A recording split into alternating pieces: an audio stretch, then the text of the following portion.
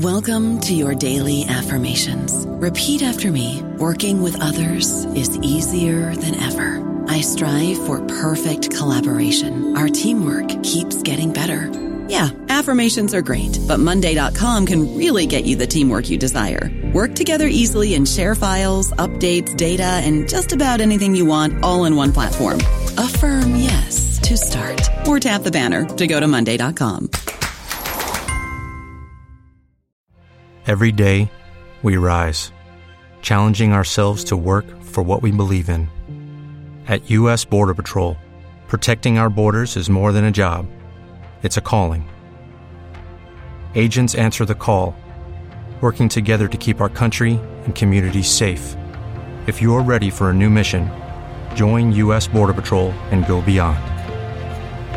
Learn more at cbp.gov/careers.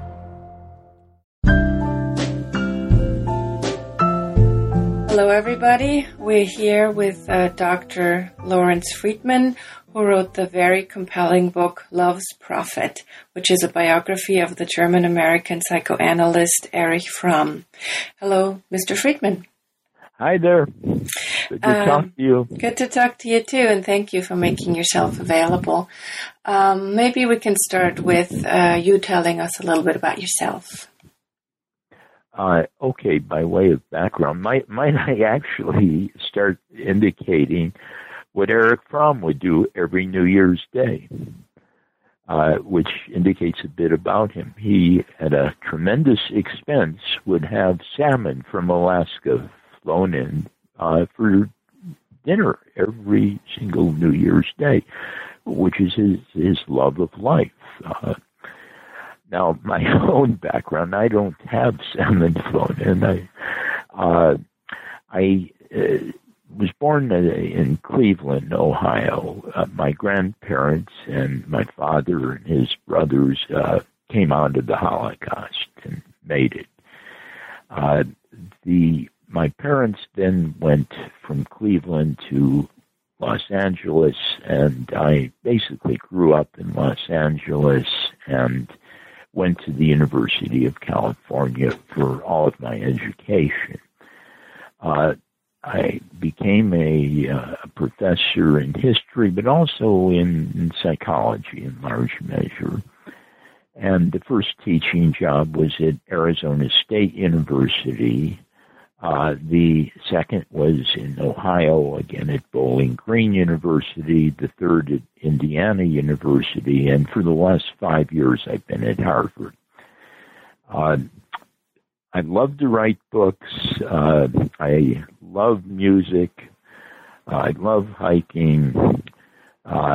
And I love good food, as we had last night for New Year's Eve. Mm-hmm. And there you have your commonality with Erich Fromm and his love for food and love for life. Yes, no salmon, but I wish I did. So tell us, how did you come to write this biography? What was compelling for you about Erich Fromm? Well, on two levels. One, I started to write a book on the intellectual emigres from the Holocaust. The Holocaust always been central to me. I remember as a kid in Cleveland in 1945, my father taking me to a movie, and there was the newsreels then, and I saw there one appeared of the liberation of a concentration camp. And I asked my father afterwards, and fortunately he was a great father. He explained it to me, and he said when I'm a little older than 5, I should read with him Erich Fromm's Escape from Freedom. That was the first introduction to Erich Fromm. The second step in this was in 1958. I'm 18 years old, ready to go away to college, and my grandfather and I are watching the old Mike Wallace show, and he's interviewing Erich Fromm, and he says that Fromm is the greatest psychoanalyst since Freud, which may be questionable, But then in the course of the interview, Fromm spoke about his diverse lives as a political activist, a personality theorist, a student of the Old Testament, and on and on. And right there, it became clear there were the lives of Erich Fromm in the title. And that launched me into it. And then when the project on the émigrés from the Holocaust was a gigantic project, I moved to one of them, the most compelling, Erich Fromm. And why he, as opposed to 8 or 9 other really brilliant people, one, this childhood experience, and the other, I identified him as someone interested in politics and in ethics. And that's been both are very important to me. Mm-hmm. So how long did you research and write on this book? Much too long, 9.5 years. It was the most difficult book I ever wrote. And that was in some measure because after Fromm died, his wife, Anise Freeman, burned a good chunk of the letters. But in the process, I discovered something they don't teach you in graduate school. You can't burn letters. You've sent them to someone else who has those letters. And so I discovered, for example, that his good friend, sociologist here at Harvard, David Reisman, there were about 400 letters back and forth. And so I had to go all around the world to find these letters, but it became doable. And also, it became many years of work. Mm-hmm. Now, since this is a podcast about spirituality, you had mentioned previously that one of the commonalities between you and Erich Fromm is your interest in the Bible. So tell us, how did he get interested in spirituality? Well, I'll get really, if one wants to go early, my grandfather was a Talmudic scholar, and he would be reading the Jewish Bible and other sources, and he would tell me, come study with me. Well, that's the beginning, both of the focus on the Old Testament and on the Talmudic scholar tradition. And I think I became a professor from that. On the other hand, my mother and father were both political activists, spending a huge amount of time, largely in causes like racial equality, social justice. My father later became a member of the ACLU Board of Directors. My mother founded the Older Women's League. This was kind of the way I grew up. So the political Fromm I identified with my parents. The student of the Old Testament was my grandfather who got me into it, and both continue to this day. You had mentioned Fromm's book, You Shall Be Gods. What is the message of this book? That, to me, is my favorite book.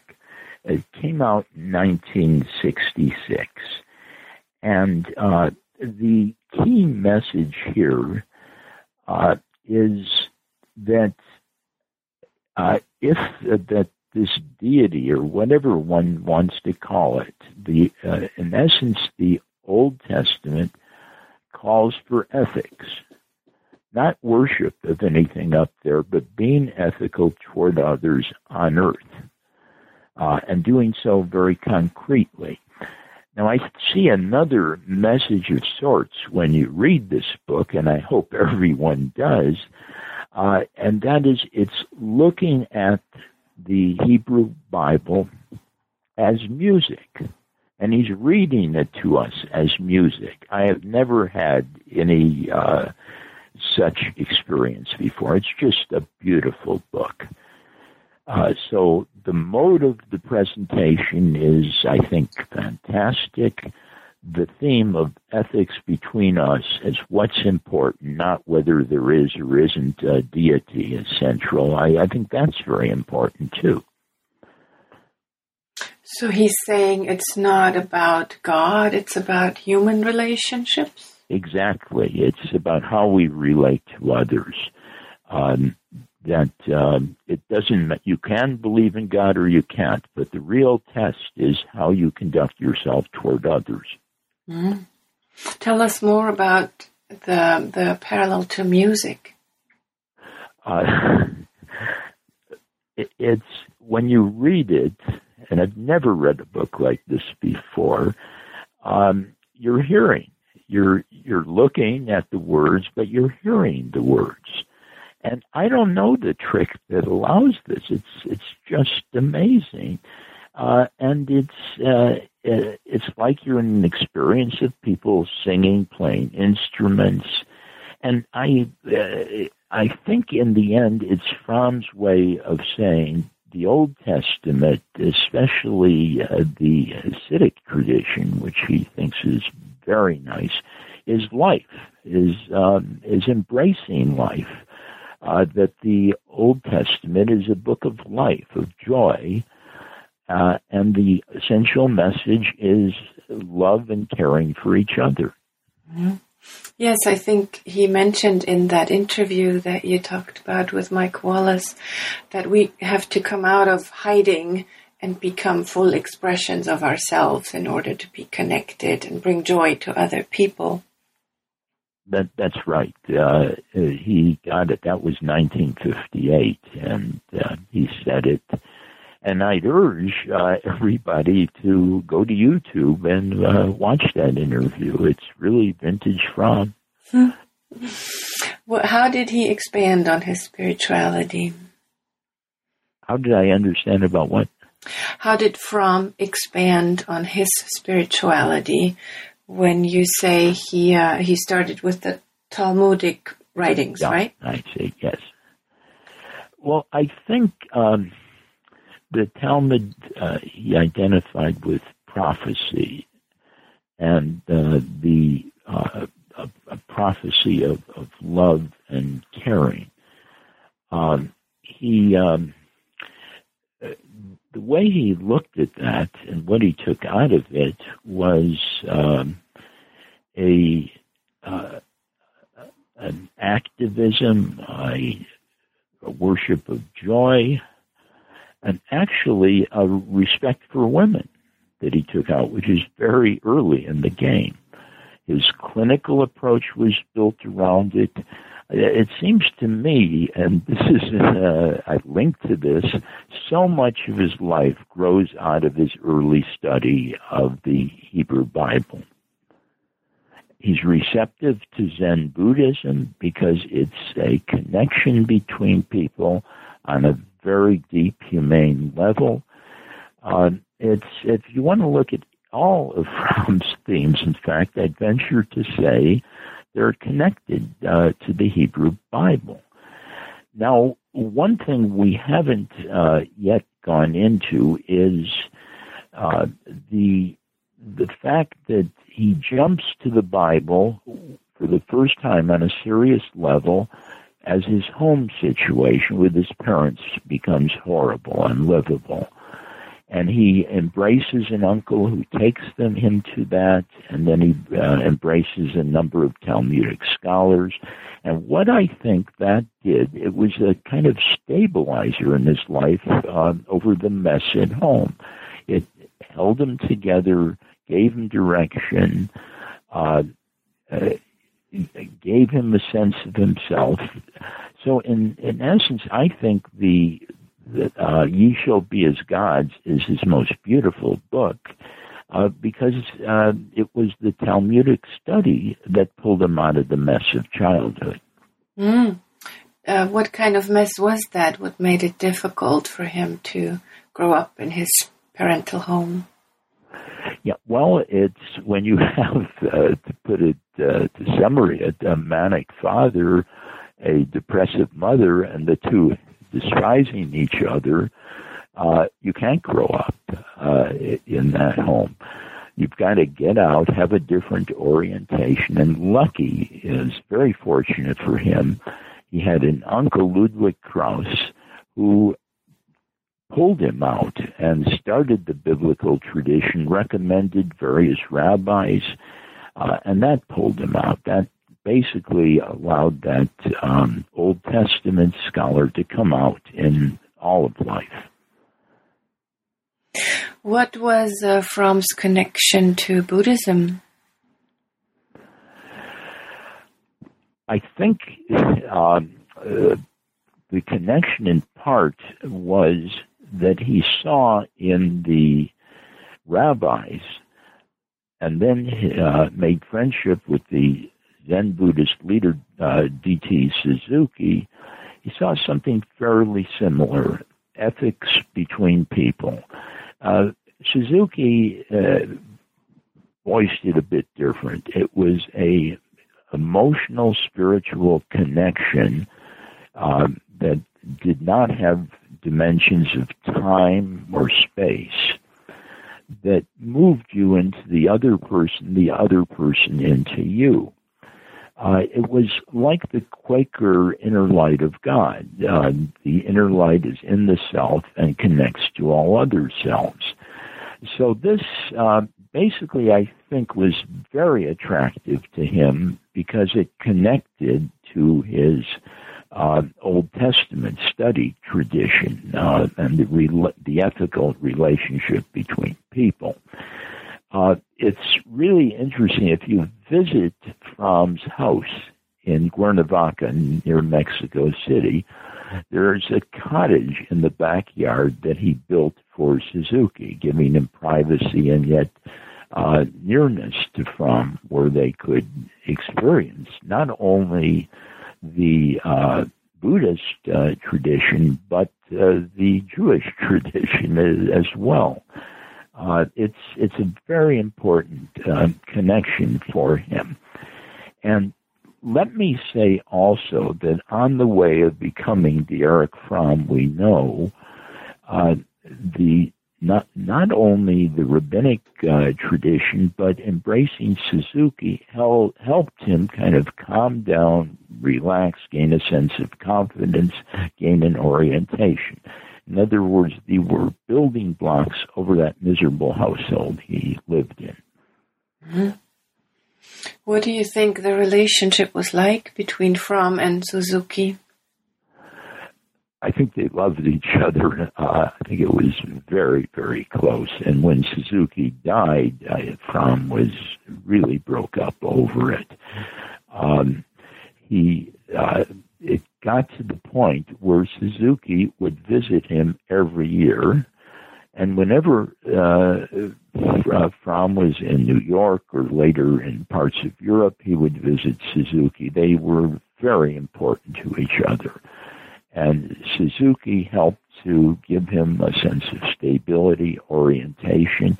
And I don't know in the literature whether anybody has talked about the connection between Zen Buddhism and the rabbinic tradition in Judaism, but it's there here for both of them. Do you want to elaborate on that connection between Buddhism and the Talmud? Yes, the Talmud is, in essence, ethics between people.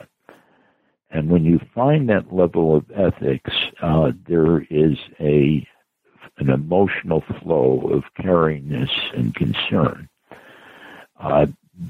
It's pretty well the same with Buddhism, only it's more silent, more on a felt level. And it's very clearly devoid of specific time, place, and all. There was a meeting. Fromm invited Suzuki to a conference in 1956 at his home in Cuernavaca. And people were having trouble understanding because often Suzuki would just sit there and say nothing. And then Fromm elaborated what was going on, and Suzuki agreed with it. He could understand and put into words a Suzuki that many others couldn't. Sounds like a very strong connection, like a soul connection. Yes, that's right. Now, how did Fromm come to be one of the most prevalent representatives of humanistic philosophy? Should we take a year for that?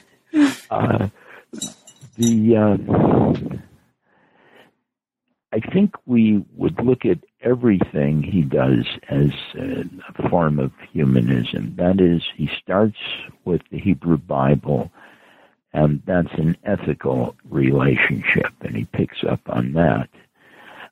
Then he comes up, his big, in terms of personality theory, his big concept is social character, which means that there's something within us, and I think he's talking about a humanism or a spirituality that's within us that is shaped by the society around us, the institutions, the traditions of the society around us, and that makes us what we are, the combination of inner feelings, inner emotions, and outer social frameworks to give form to that. And, I was in class a month or so ago teaching William James. And James has an essay in 1904 on how to avoid reductionism. Basically, James said that a subject impacts an object, changing the object. The changed object goes and changes the subject and back and forth. In other words, everything is in motion. When you freeze something, you make it simplistic. I think Fromm was doing that in his concept of social character, that there's something within this inner self that's shaped by the society that in turn shapes the inner self, and back and forth and back and forth. If you want to find someone who is non-reductionist, it's Fromm on social character. And back to your question, his humanism was that. Don't label people, don't pinpoint them, don't give them labels. They're in flow all the time. So that's certainly it. Now, there's a quality from I don't care for, and that is he talked about central relatedness. And that is basically a break from Freudian orthodoxy where the analyst largely listens. It's a situation where the analyst and patient both open themselves to the other fully.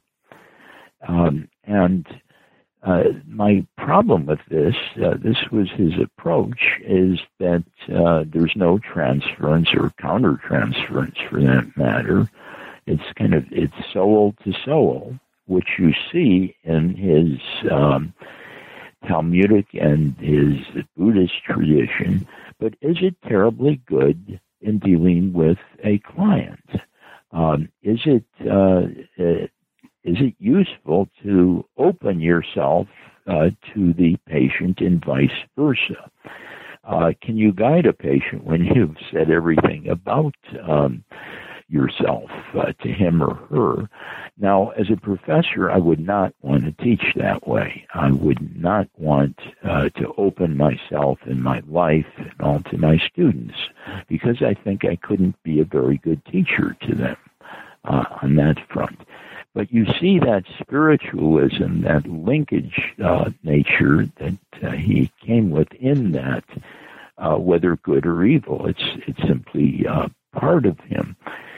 And another humanist tradition that's really important, and I think is a much better one, is in the 1960s and 70s, just as there are signs the Cold War is breaking up, and that countries like Yugoslavia, Austria, and so forth are breaking from the Soviet Iron Curtain, Fromm connects to those people and forms what they all call the Third Way. And the Third Way is socialist humanism. It's not the corporate capitalism of the West. It's not the state's bureaucracy of the Soviets. It's something they think that's more viable. It's democracy, and it's a situation where everyone eats and is taken care of. They push that Third Way, and when you look at the political history of the 1960s and 70s, it's very viable. But again, we see Fromm, well, he's calling a book with this group Socialist Humanism. It's the caring for the other, unlike the West or the Soviets.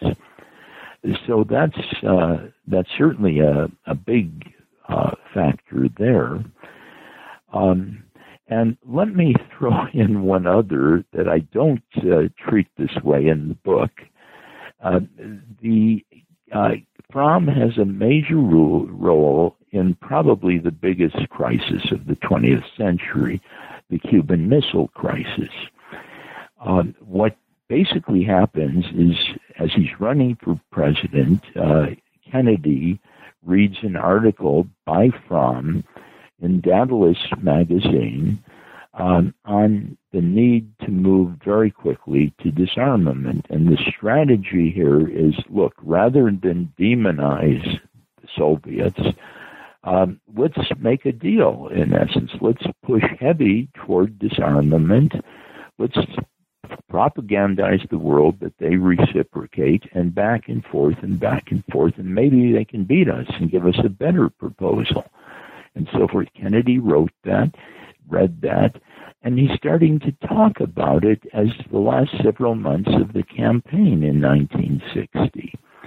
Then, during the Cuban Missile Crisis, we know he rereads that article, and then right after it's over, he calls Fromm. And the White House doesn't have a record of what's said on a telephone call, but according to Fromm's friends like David Reisman and Carl Kazin, the ideas of the Daedalus article came up. If you want to avoid something like the missile crisis that almost blows up the world, get this dialogue going back and forth toward peace, not toward war. And finally, Kennedy, in his American University speech of June 1963, it's there. The whole article is there. And the article is giving and taking, connecting to the other, and try to expand the connection. That's probably the most important connection of Fromm to someone in considerable power with this ethical rapport between one and another, up the other person, up the ante in terms of ethics, not in terms of hatred. So these are some of the examples. If you want another 100, we can spend a week. Well, that was a very powerful example, certainly. One of the things humanism is known for in the psychoanalytic community is that they moved away from the pure pathological view of people to a more motivational, self-actualizing point of view. Tell us more about that. Okay, the person I think very important, more important than Fromm, in fact, I've done a book before this on Erik Erikson, who stated overtly, look to someone's assets, not their liabilities. Build on the assets, not what's wrong with them. So that was there, and Fromm knew Erikson. In fact, Erikson's concept of psychosocial identity and Fromm's of social character are very close to each other, and with it, look at assets, not liabilities. Now, another part of Fromm that I think connects today and connects to a tradition after him was interpersonal relationships. And he got that heavily from Harry Stack Sullivan and Claire Thompson, who he worked with. And by interpersonal, it's, again, this connectedness to the other. But with Sullivan, it's a much more situational connectedness. On that St. Elizabeth's ward where he worked with patients, it's their social connection with each other, not so much the inner feelings. But he took off on that, and of course, because it's compatible with this ethical rapport between people. Self-actualization, I wonder, this is a good question. It's a difficult question. I'm searching for information, and I'll give you one thing. Abraham Maslow was, of course, a key person in the self-actualization tradition. And that tradition, of course, is where you start with basic survival, you transcend that, you go to another level of employment and another level moving toward happiness and fulfillment.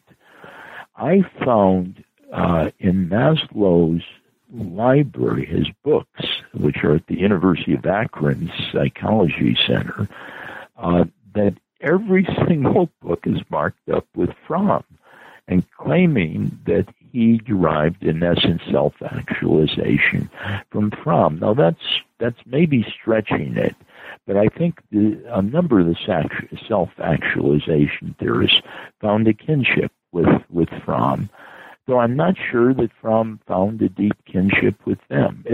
You've asked a really difficult question, and a good one, therefore. So you're saying that much of other theorists leaned on Fromm's thinking to develop their own philosophies? Yes, I think so. And especially his premise that the social is as important as the inner emotional. You want to build a better world with people feeling better about themselves, you change the social situation. He's a very strong reformist. He brought psychoanalysis to Mexico in the 1950s, and just about every one of his trainees is into social work, changing the societies, dealing with poverty, and so forth. And they're getting that from Fromm. They wouldn't have gone that way without him and his overwhelming stress on the social. So a number of people have picked up on him. It's interesting today, with a lot of stress on the interpersonal, that you have a pickup on Sullivan, but you have a pickup today on Fromm as well.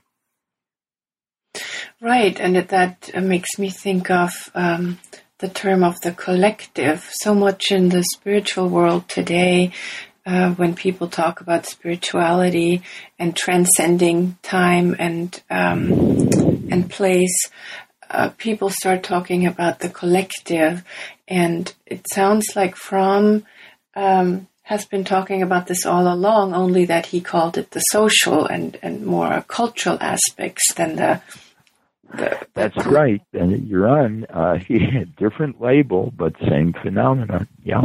Mm-hmm.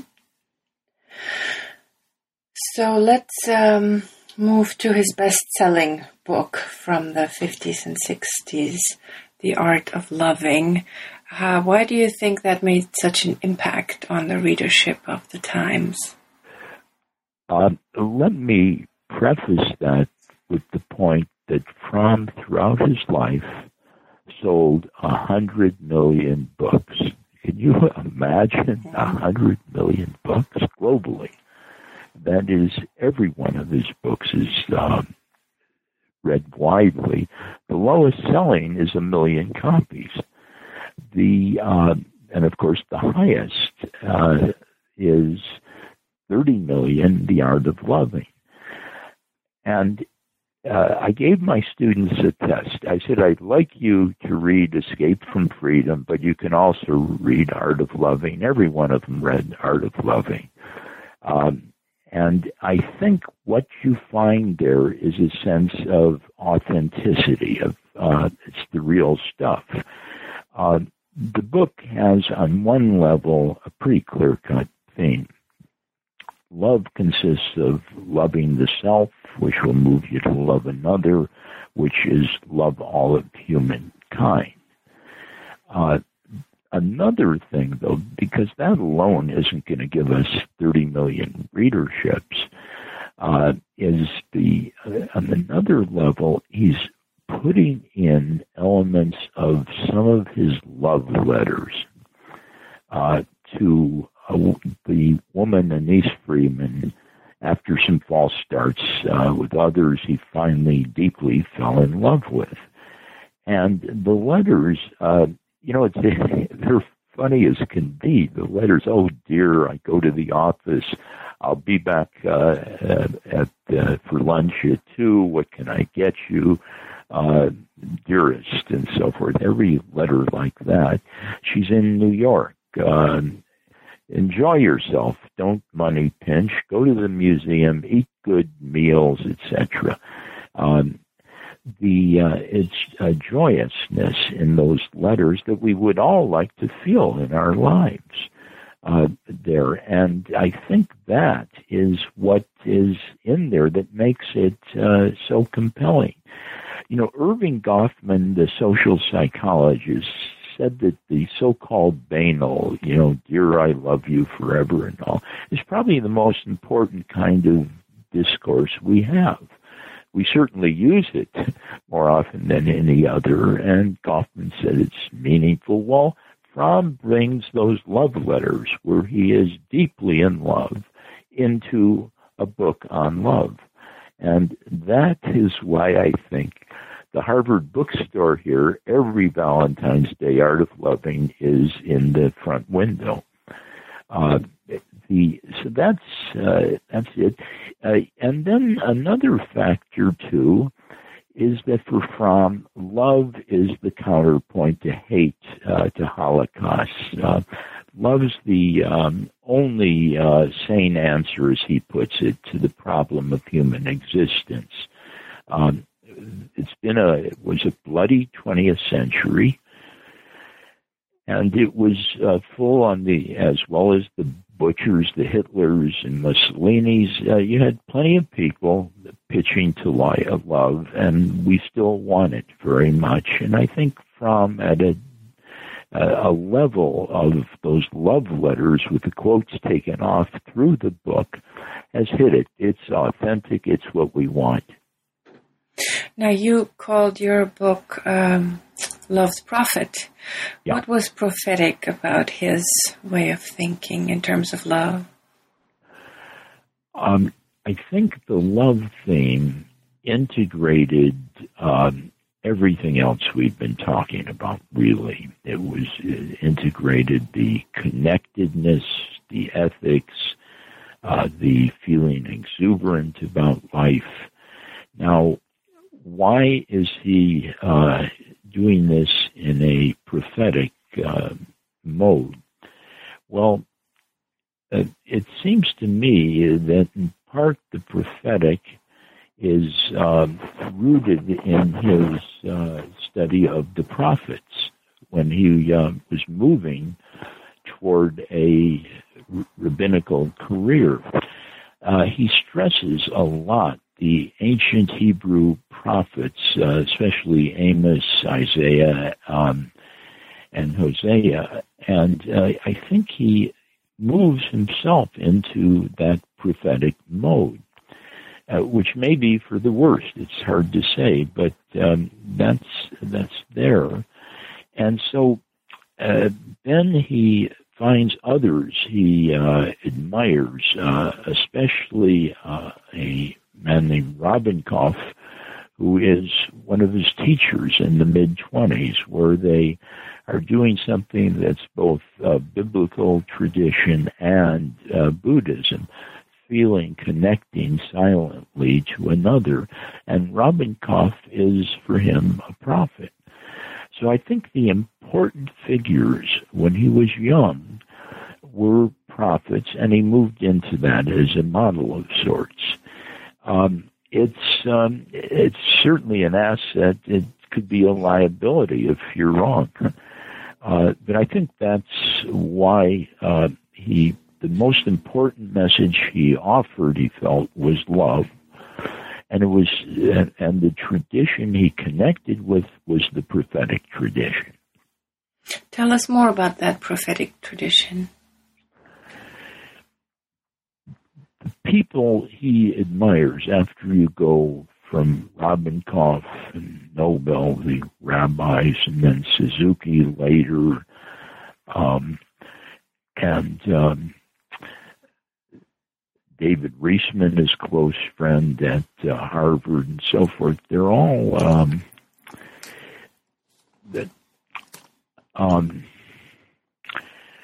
they're people he deeply admires, but they're people who stand for ethics and who have some resources to counter the demons and killers of the 20th century successfully. Now, let me give you a story that I think captures that. Fromm quickly goes, as the Holocaust takes hold, leaves Germany, and by the mid-30s, he's in the United States. But and most of his family got out.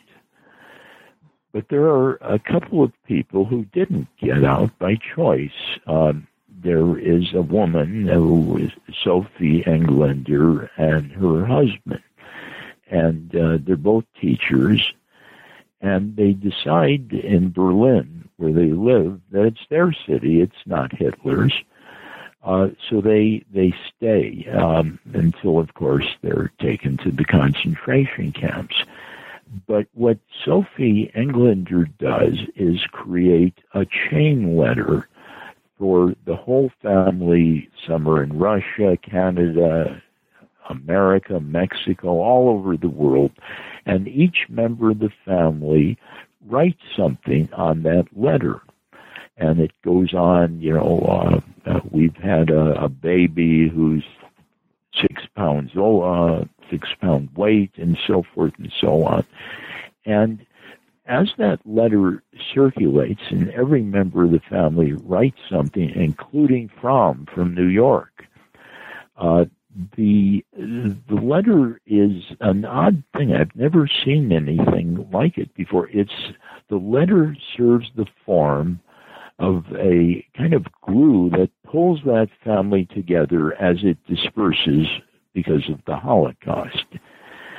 It's a very important document I found.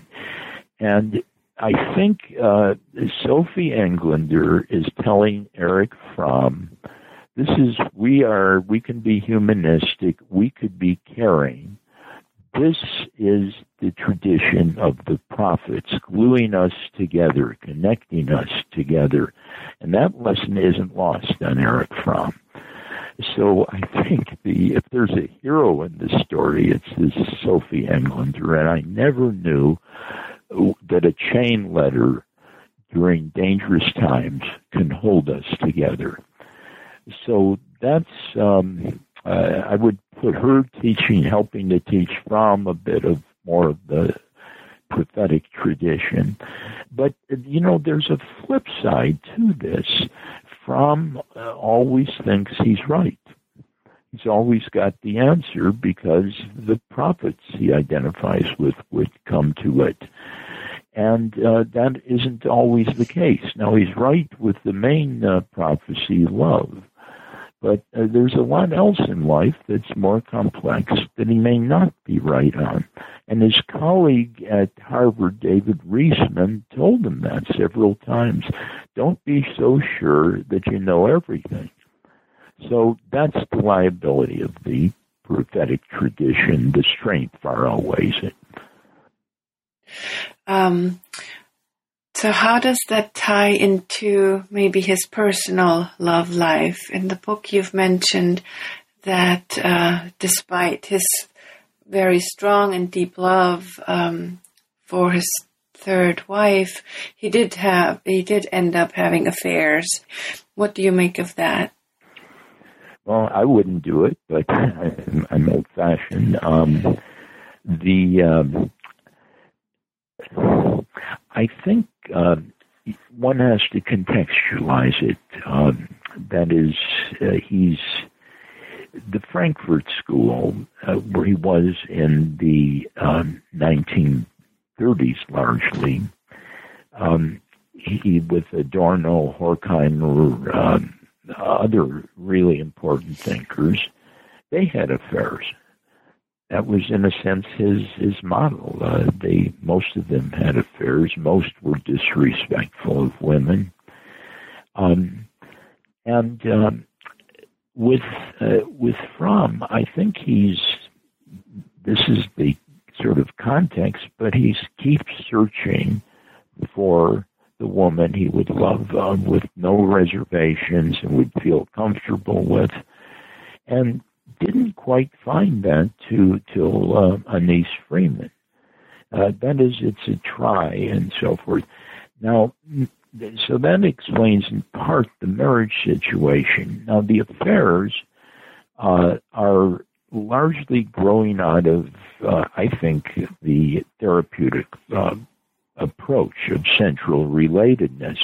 You open yourself to a patient, she or he opens himself to you, and you learn a lot of detail back and forth. Well, Fromm, we know, would basically be very excited with a beautiful woman, an attractive woman, and these are the women he had affairs with. It was, again, why I find this central relatedness very dangerous here. Now, just a word on context. These affairs were bad, but they were not regarded as bad in the 1930s, 40s, as they are now, and they justifiably are regarded as bad now. But I think these affairs were victims of central relatedness. And it's very hard for a female patient to resist this. So I think all of it was a problem. And fortunately, we're even more angry, upset with it today. Finally, I was wondering if you can speak a little bit about what God, or the term of God, was for Fromm. Okay. This is another great question you're raising, but a hard one.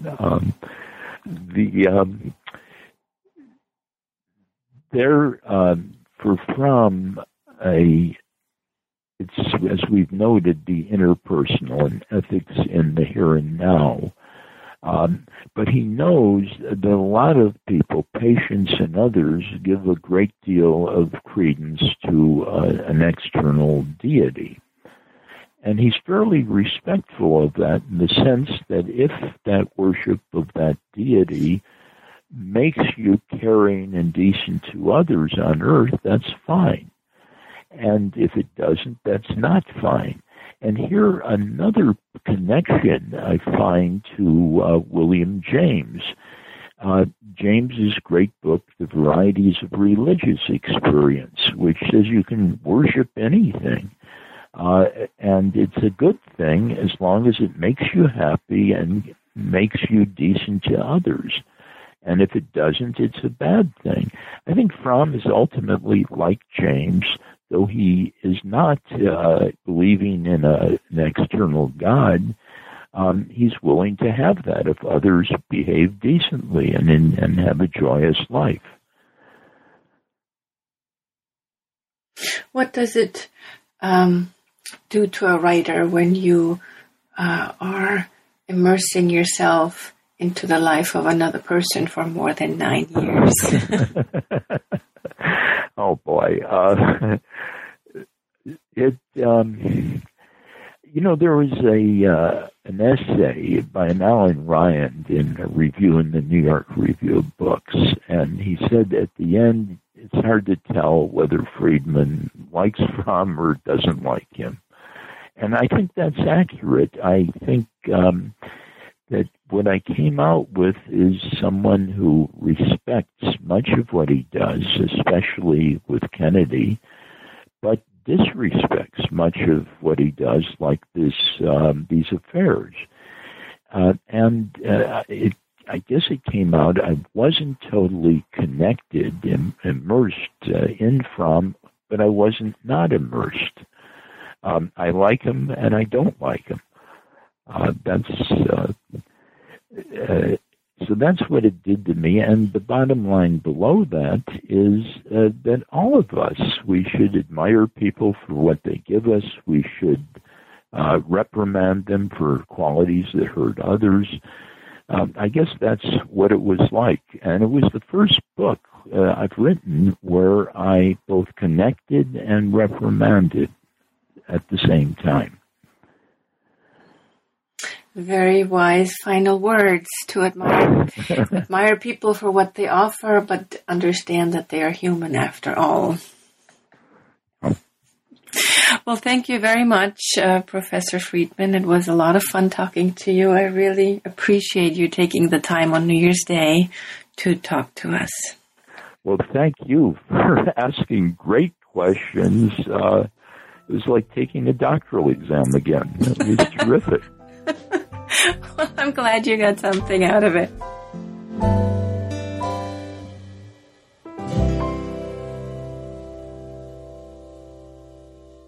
Judy was boring. Hello. Then Judy discovered ChumbaCasino.com. It's my little escape. Now Judy's the life of the party. Oh, baby, mama's bringing home the bacon. Whoa, take it easy, Judy. The Chumba life is for everybody. So go to ChumbaCasino.com and play over 100 casino-style games. Join today and play for free for your chance to redeem some serious prizes. ChumbaCasino.com. No purchase necessary. Void where prohibited by law. 18+ terms and conditions apply. See website for details.